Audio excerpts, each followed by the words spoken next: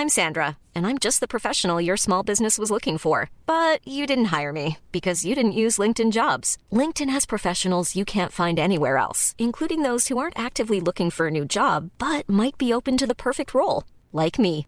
In a given month, over 70% of LinkedIn users don't visit other leading job sites. So if you're not looking on LinkedIn, you'll miss out on great candidates like Sandra. Start hiring professionals like a professional. Post your free job on linkedin.com/people today.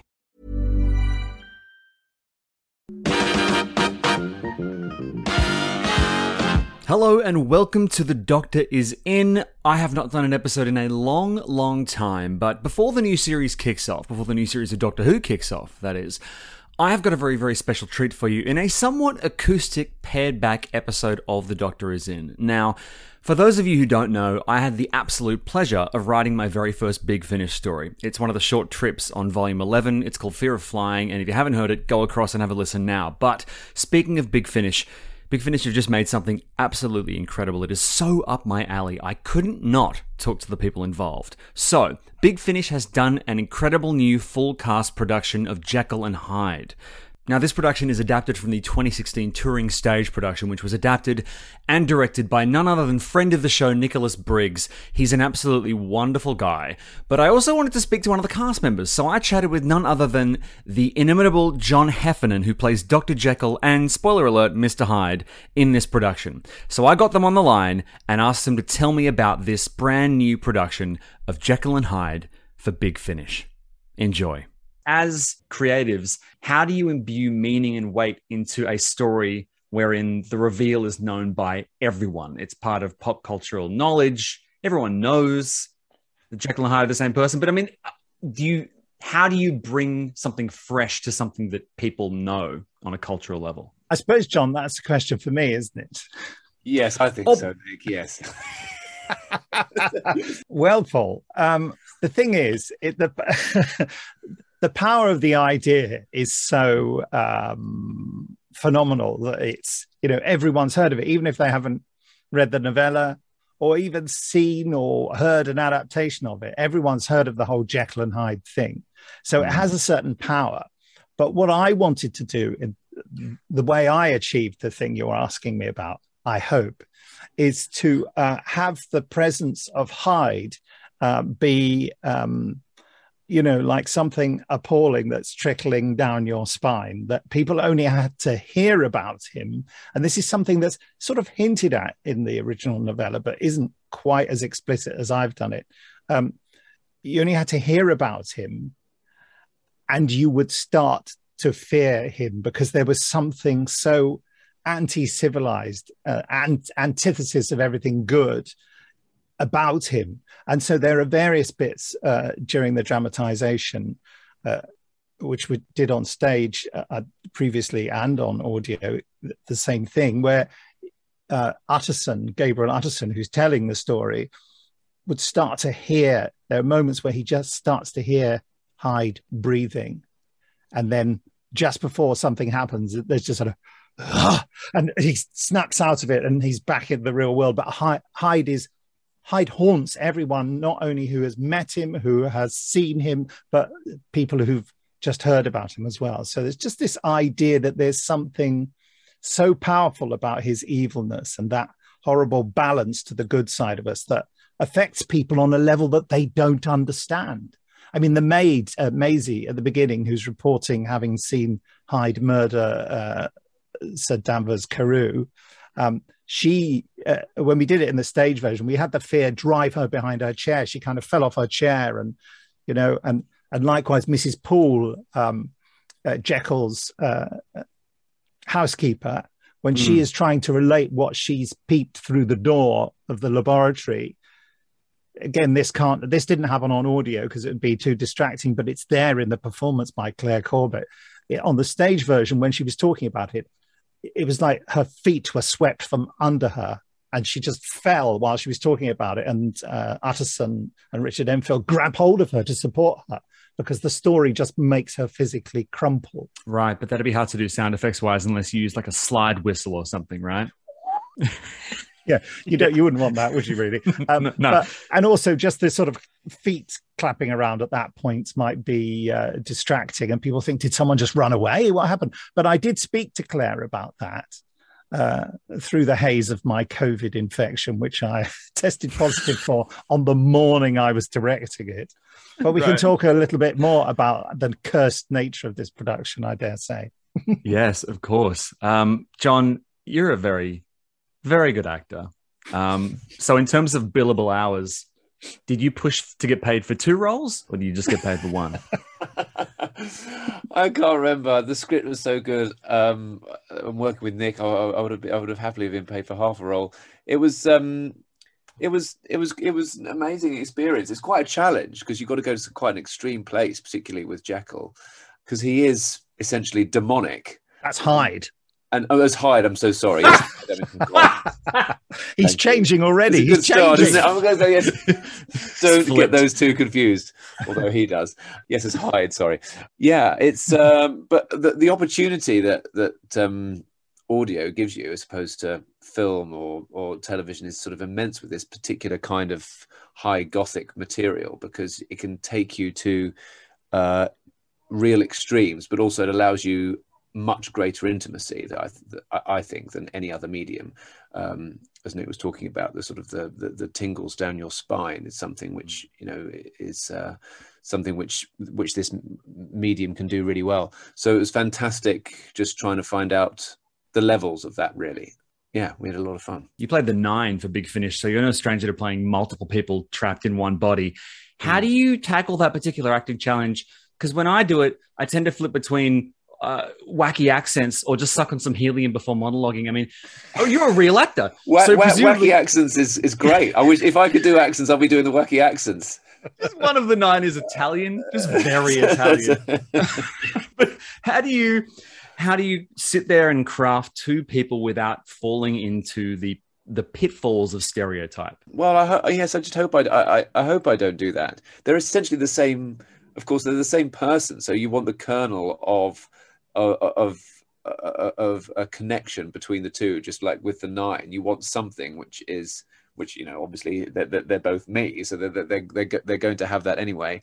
But with Jekyll and Hyde, it is taken so far. I think because I guess in the original they're looking at a high Victorian world of very strong morals in which there is a certain amount of repression in that society. I think Stevenson was interested in what is beginning, that there's a sort of fan, Nick will know much more than me, but I think it's end of the 19th century, isn't it, that it was originally written? And there's a sense of something leaking out, of something not quite right, of society is beginning to curdle a bit. What's interesting for me is that idea of man's ambition, I suppose, things that can come from a decent place.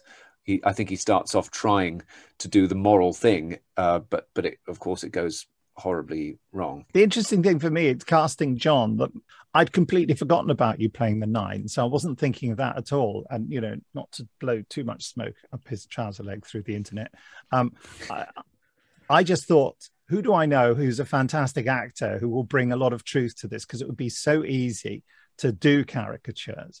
And I think, John, it's fair to say that in playing Hyde, I probably, your instinct is always to be completely truthful and quite subtle.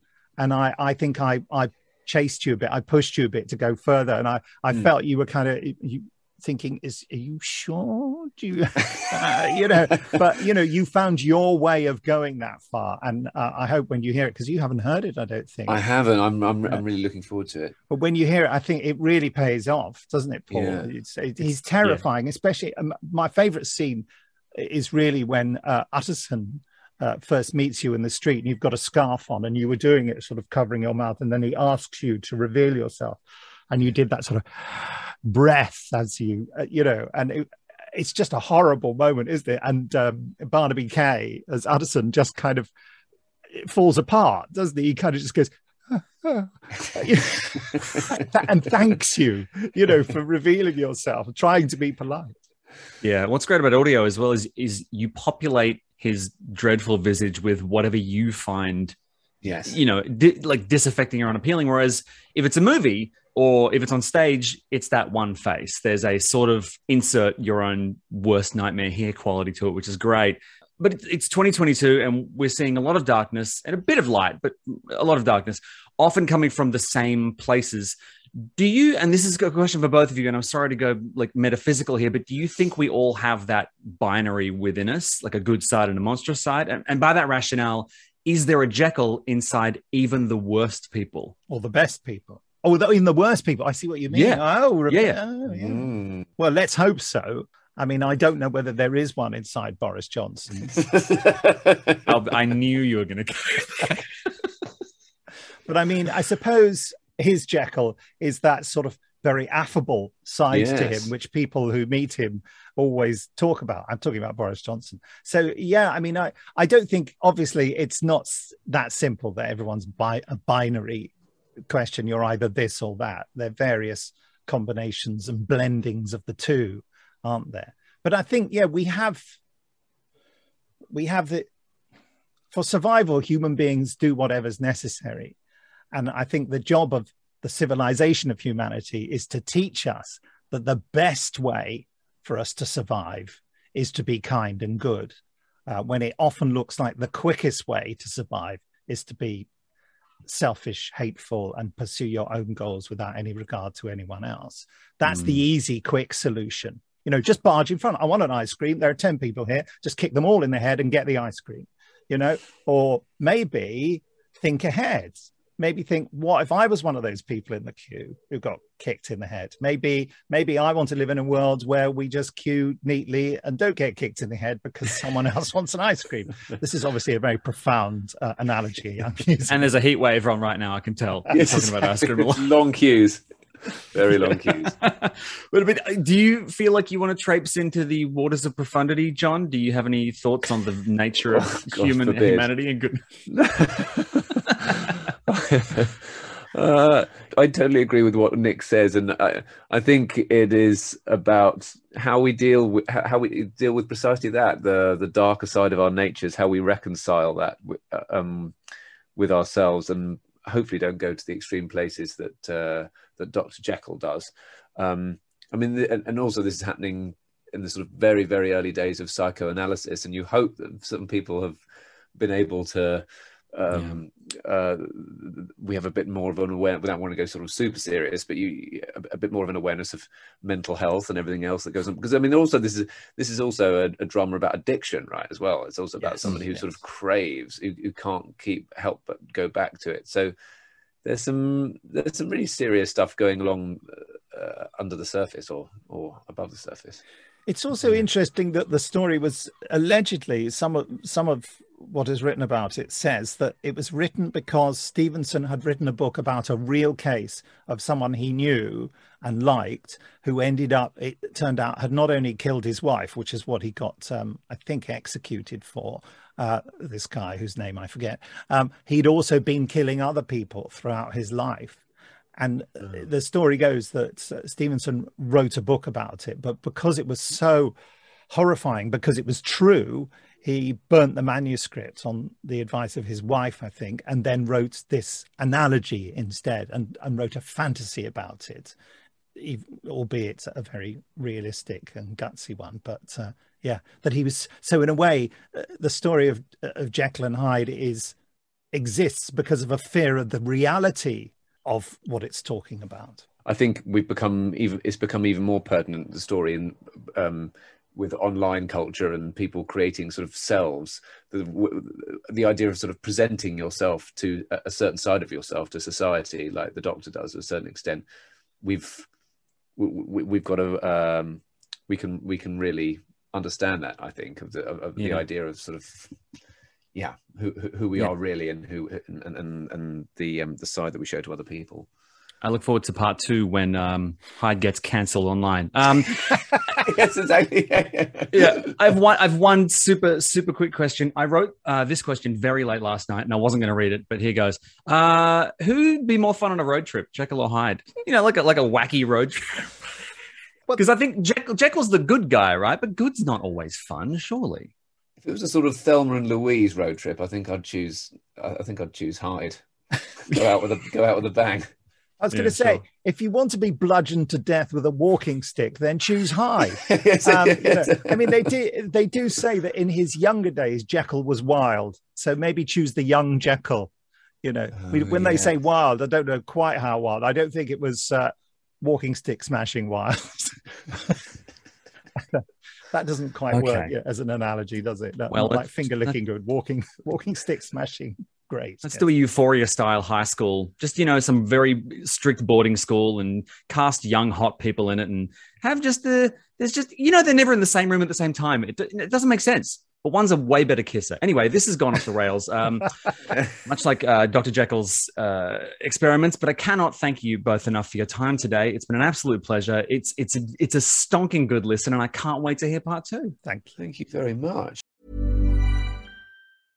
Hey, it's Paige DeSorbo from Giggly Squad. High quality fashion without the price tag. Say hello to Quince.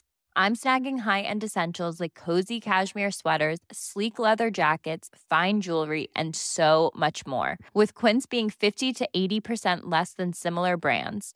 And they partner with factories that prioritize safe, ethical, and responsible manufacturing. I love that. Luxury quality within reach. Go to quince.com/style to get free shipping and 365-day returns on your next order. Quince.com/style.